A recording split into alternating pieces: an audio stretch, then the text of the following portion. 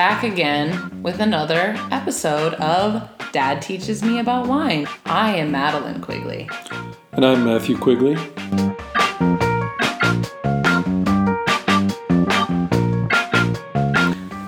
Oh, well, hello. And we're here, episode 7. Did you think we'd make it to 7 episodes, or do you think I would abandon this like most things that I abandon? No.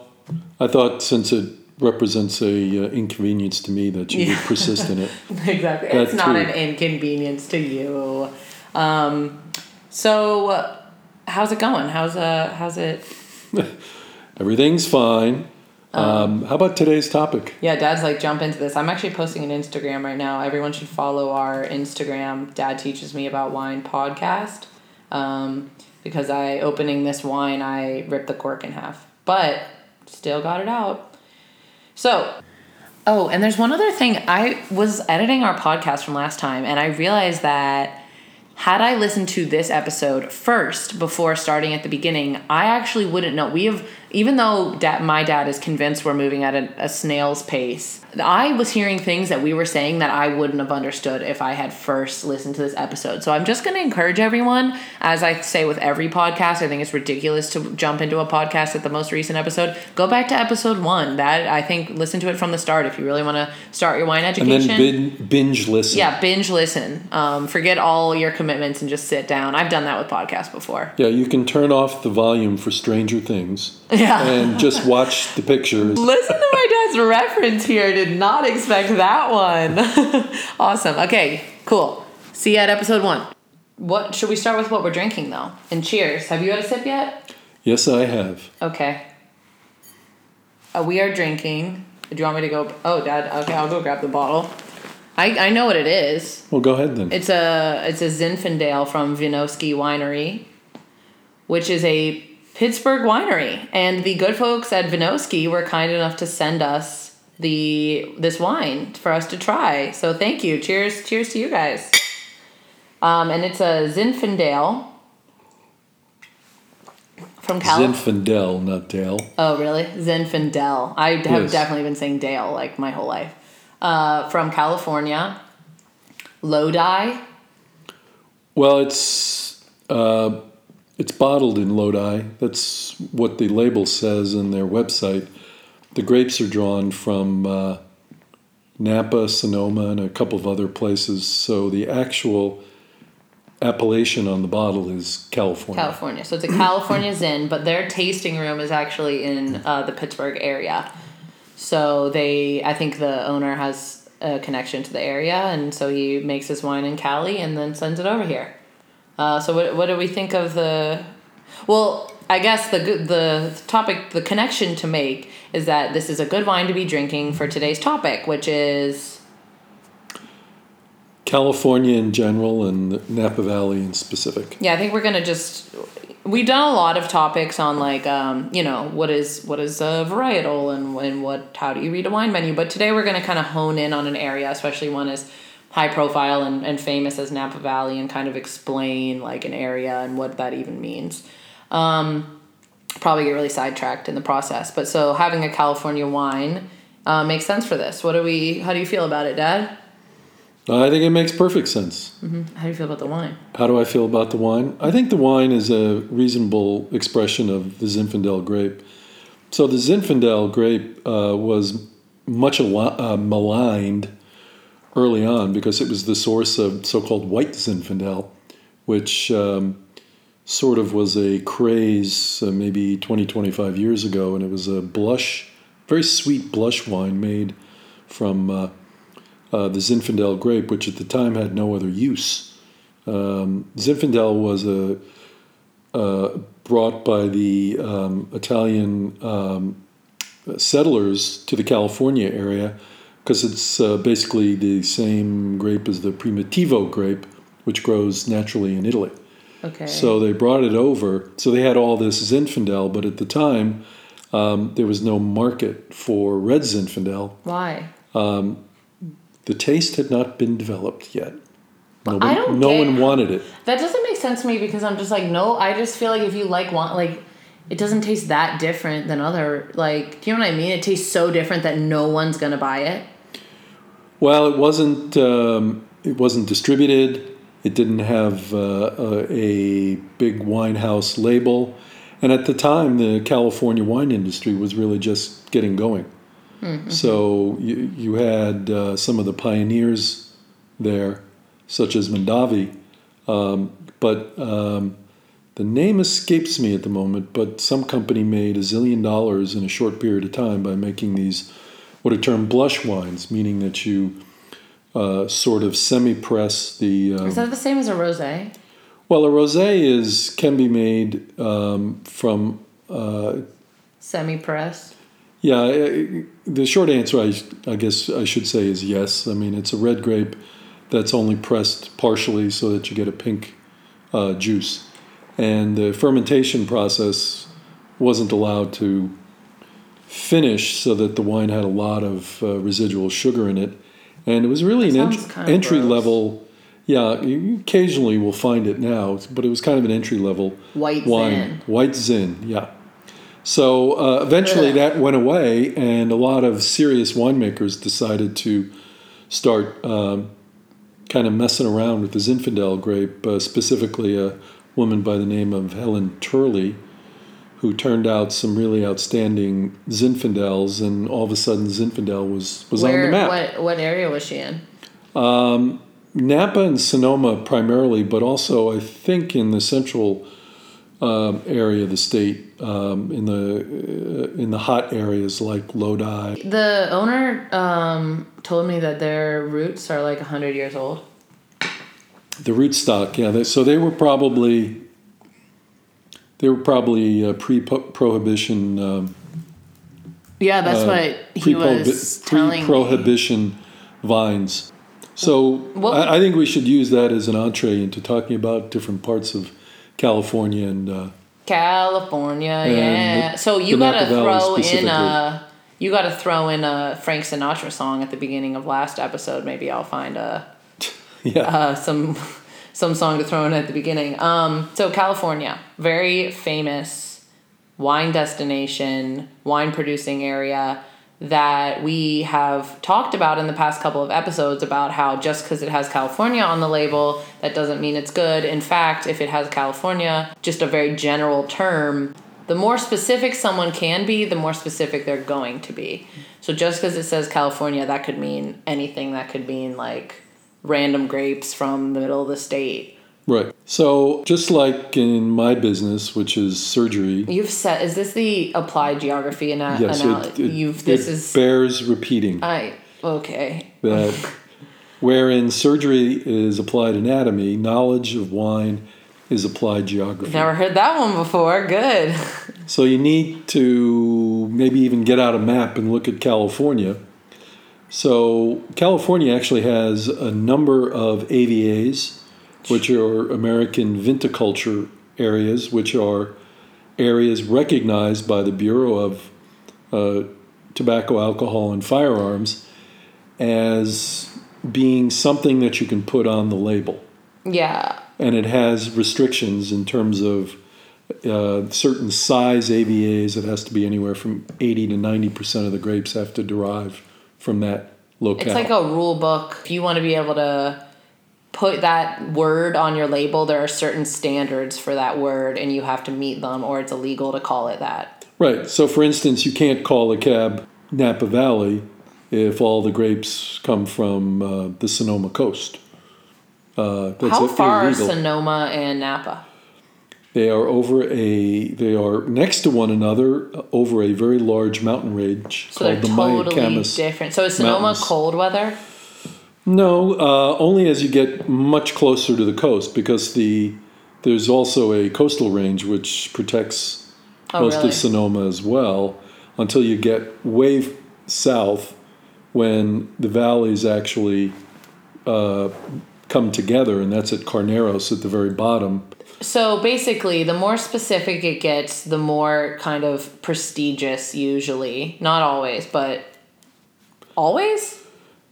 Well, pretty much, not necessarily prestigious, but more to the fact that it implies quality. That there's, right, it's a quality factor, that more care has gone into the wine, because Like, I could just go grab some of those grapes, smash them in my hand, and throw them in a bottle, but they're like, just because they're from that area, I couldn't call it a Sonoma, cab. Is that a thing that would exist? Well, you could if those grapes were from Sonoma. But the restrictions are more than just, like, aren't they usually, like, it has to be aged a certain amount of time? Or No, that's just the French. Oh, really? So... in America, the In labeling America, it is is simply just geography. location. Okay. It is simply geography, and it does not imply what kind of grape comes from it. Whereas in France, the geographic area, if you put it on the label and mark it as a champagne, there are only 3 different grapes that you can put in there.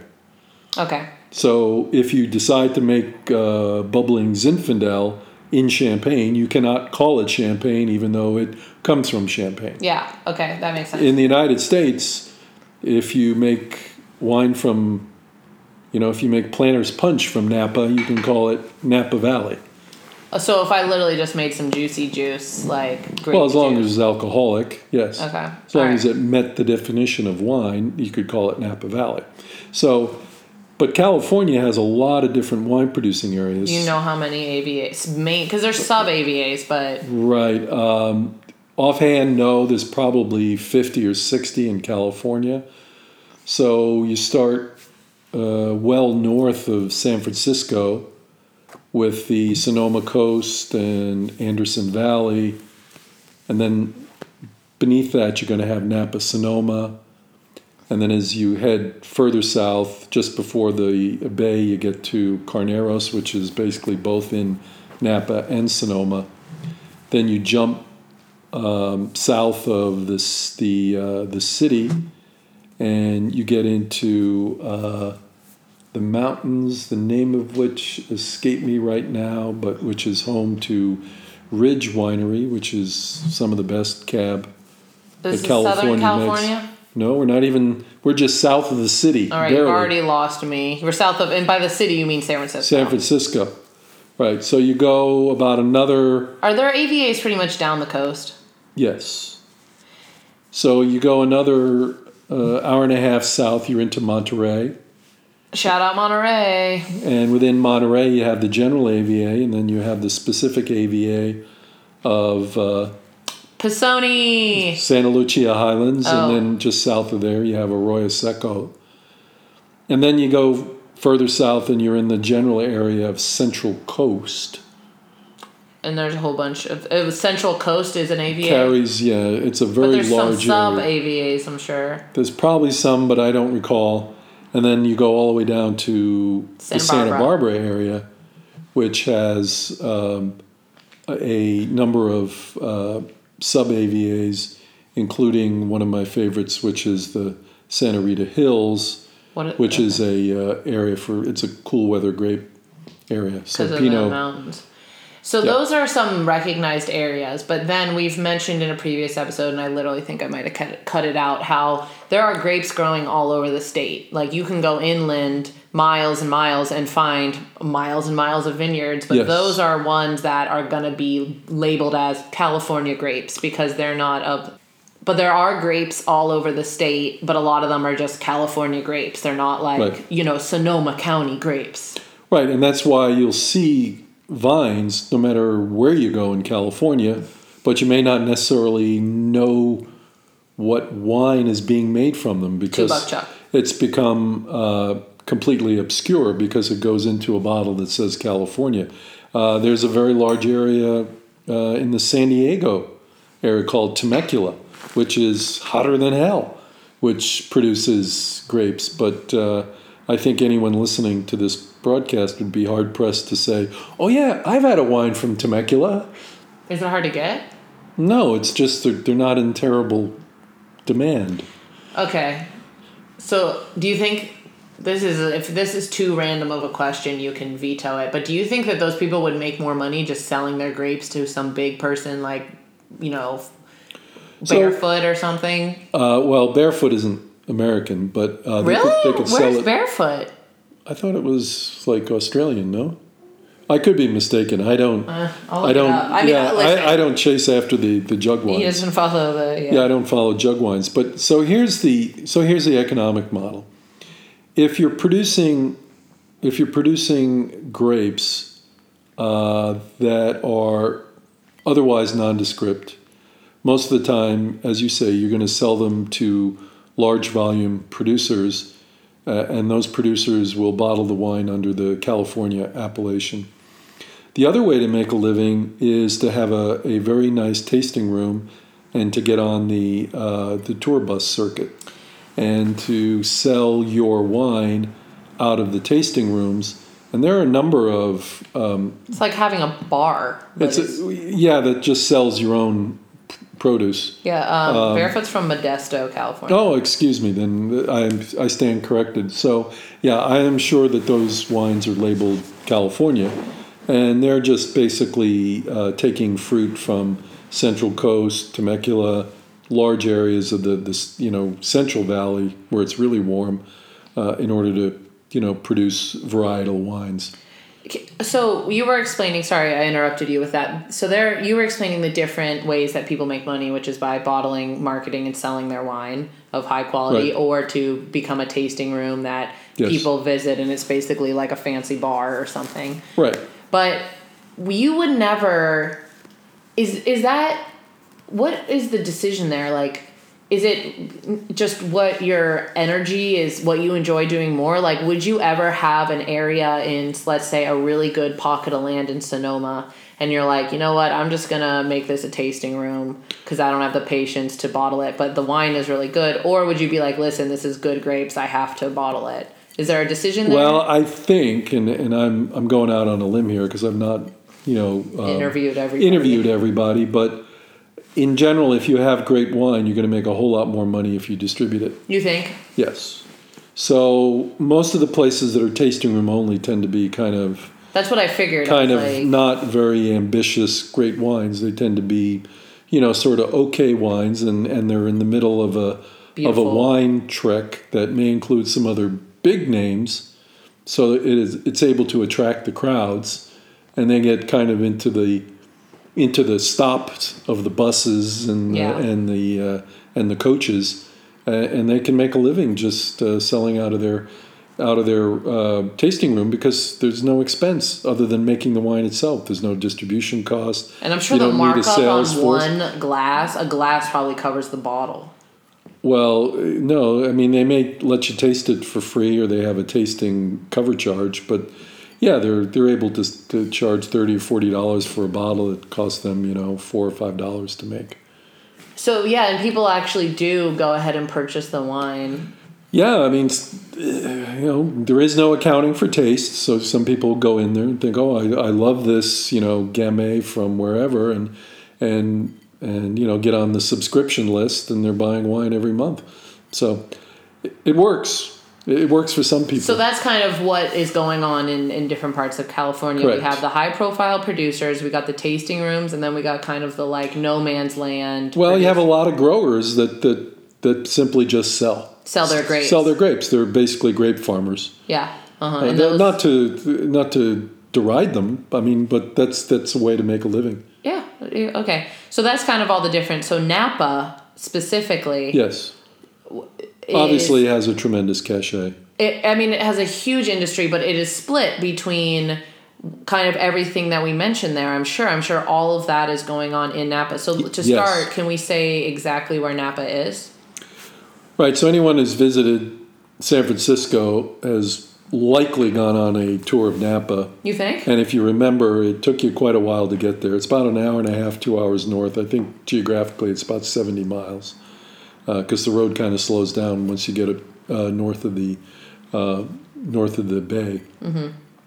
So it's geographically north of of San Francisco, and it's separated from the ocean by a coastal range.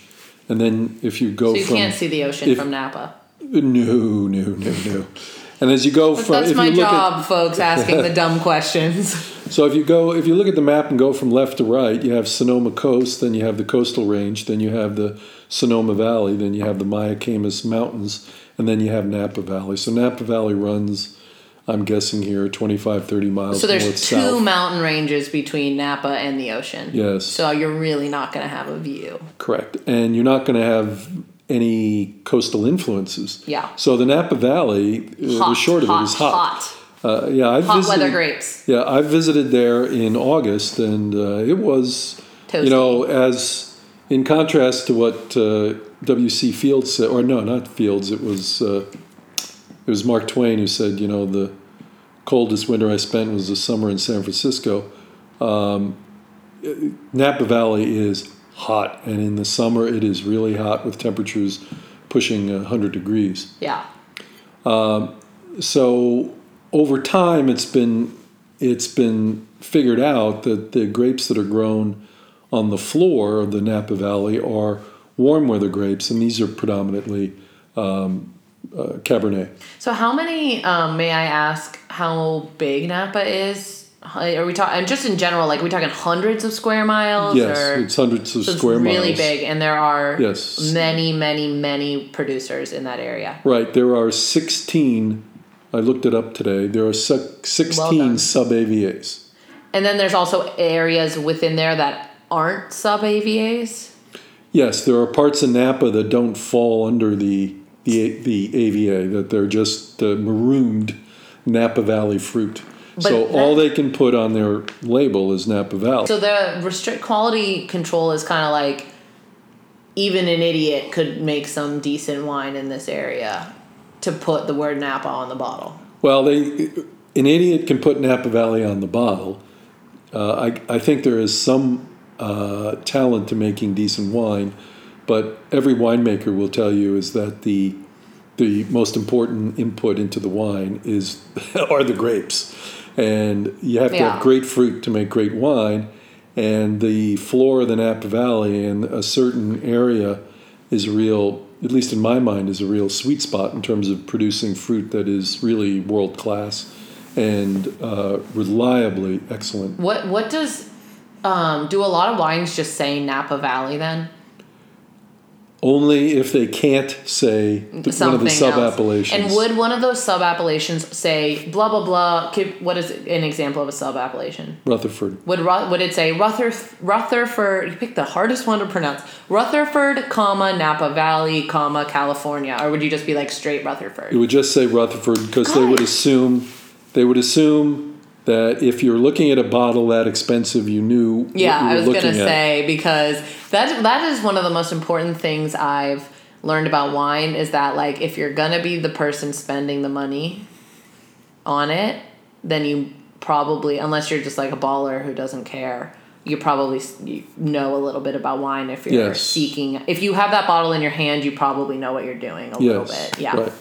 And Rutherford is one of your favorite areas in Napa Valley.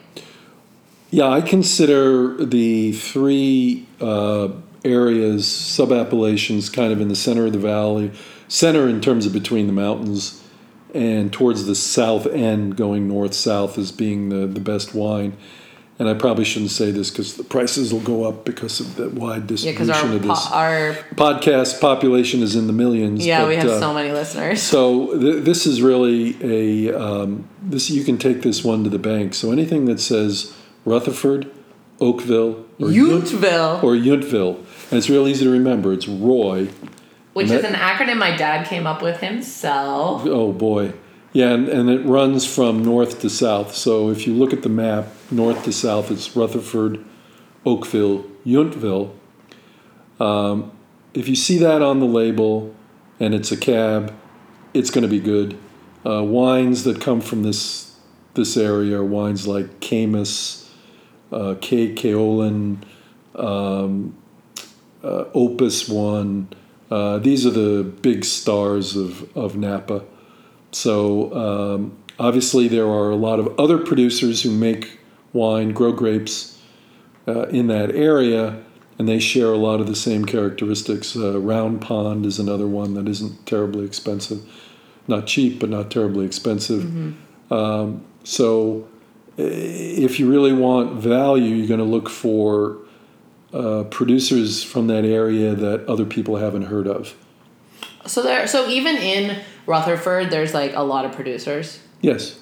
Yeah. Like Like 3 or like 20? Well, there's more like 20 or 30. Oh, and people can just sell their grapes to someone who can. So there could be unlimited producers if they sold the grapes to 1,000 people. Yes, like that Nichols wine that you were all upset about because that's all it said on the front of the label. Yeah, like who do you think you are, hipster? Yeah, that's not a winery. That is just somebody who makes wine from Rutherford. Yeah, so it's like a really nice wine from Rutherford, and he's like, no, all I'm going to put is Nichols on a label the size of a postage stamp.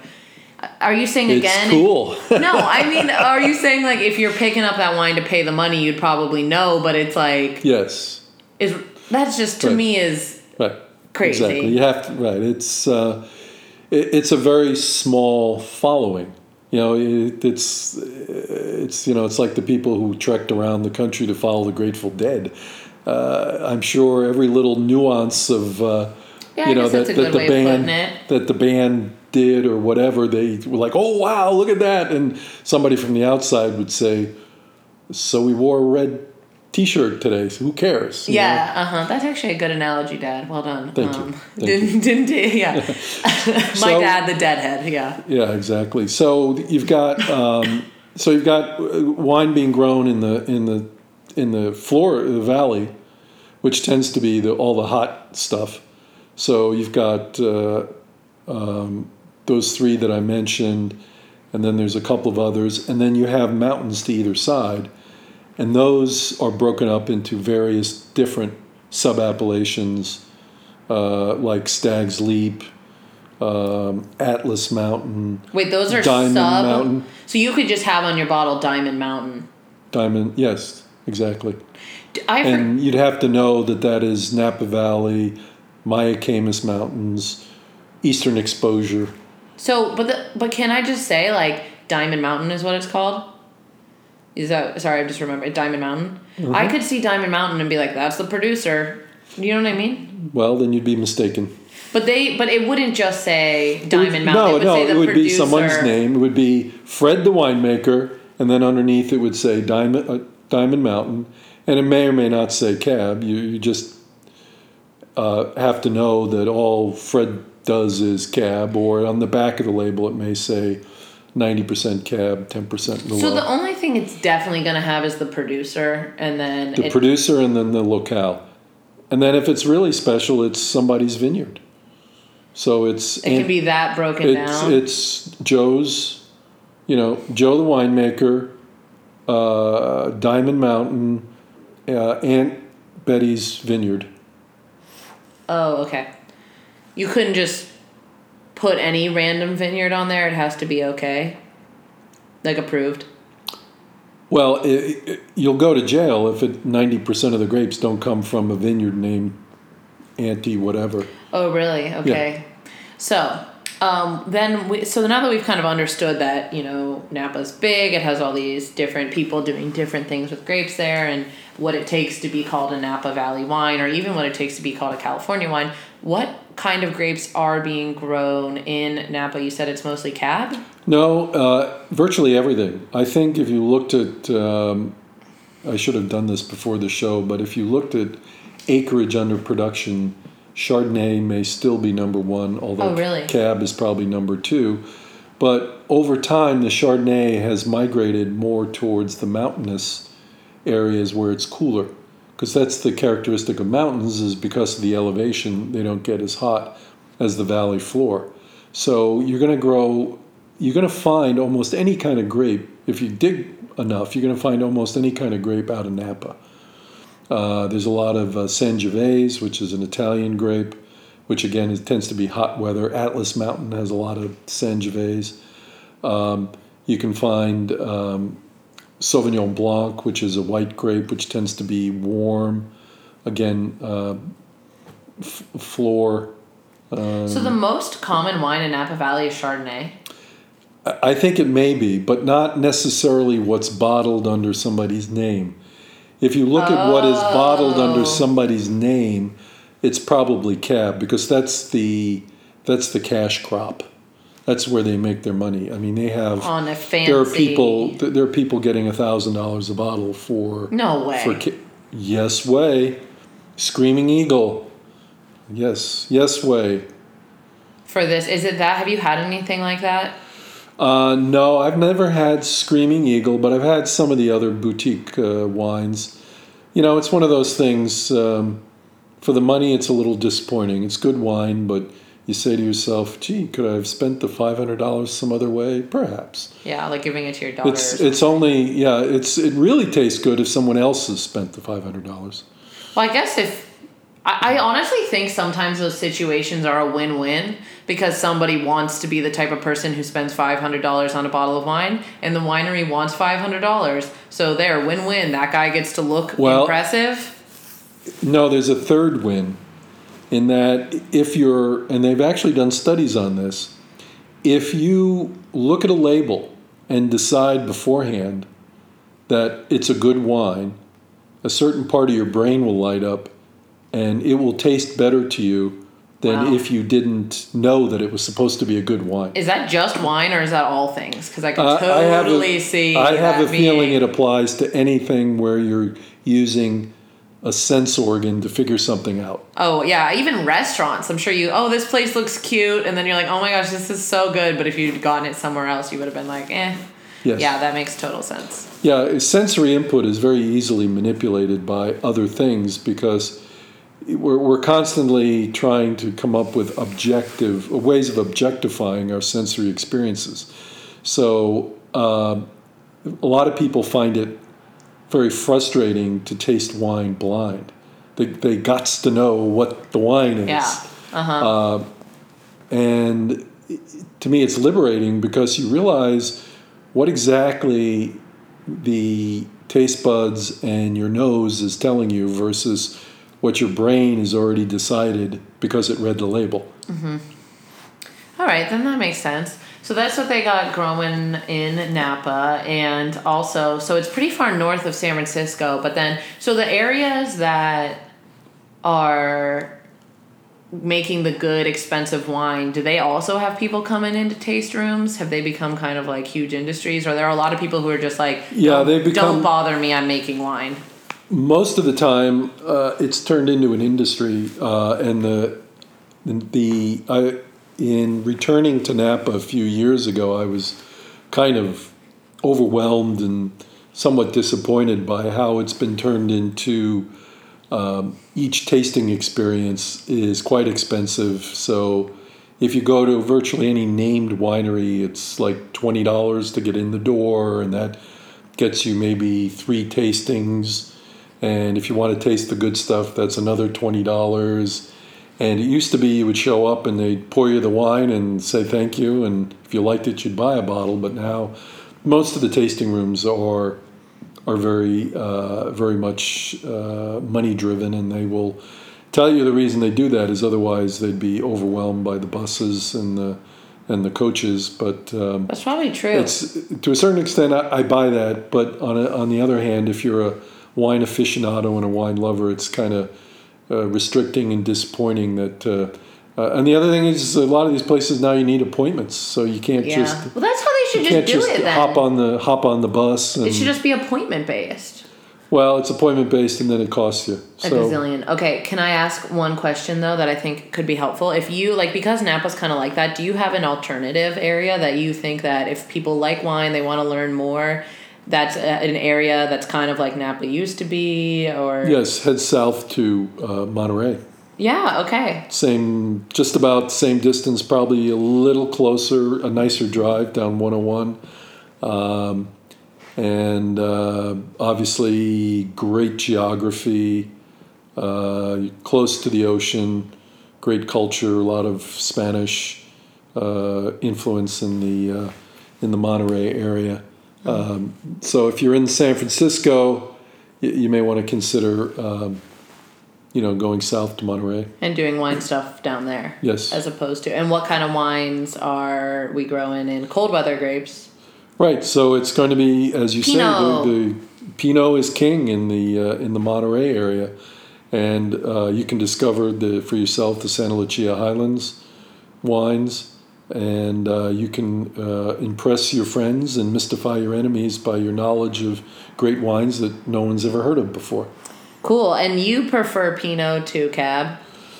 Well, I like wines that match what I'm eating. So if I'm going to have a big steak or something, a roast with a really powerful flavor profile, I'm going to go more toward a Cab. But my general go-to wine is Pinots. If you saw the movie Sideways, he talks about how Pinot is a very fickle grape, and it's a very feminine grape in terms of its balance and its structure, whereas Cab is typically portrayed as very muscular. So Cab is Mars to Pinot's Venus. I see. One is cold and one's hot, though. Correct. So the Cab is the warm weather, and the Pinot is that cold weather. Is cold weather. Cool. Well, I think that was a good kind of overview of everything. What did you think? Well, obviously so, because I was part of it. I'm a little biased. Yeah, it was enjoyable talking about it. Everything I do is amazing, so I know this was great. That's right. We both get a participation trophy for this one. Cool. Well, thanks so much for tuning in to Dad Teaches Me About Wine. Please subscribe, rate, and review us on iTunes. That will be so helpful to us. Otherwise, our Instagram is the best place for updates at Dad Teaches Me About Wine. And our email for questions, suggestions, and corrections is dadteachesmeaboutwine at gmail.com. See if anyone left us a review, because I think I said that I would read off. Yeah, let's just see. Dad Teaches Me About Wine reviews. Oh, this was nice. Leah, my parents are winos, but this is really nice. I wonder if this is my friend Leah from work. But I hope this is, or any Leah, whoever the Leah was who left us a review. That was so kind. Thank you so much. And Heidi Q, who could that be, also left us a review. So thank you, Leah. Thank you, Heidi. And then also Grant left us a review. That was really nice of him. So thank you guys. And cheers to that.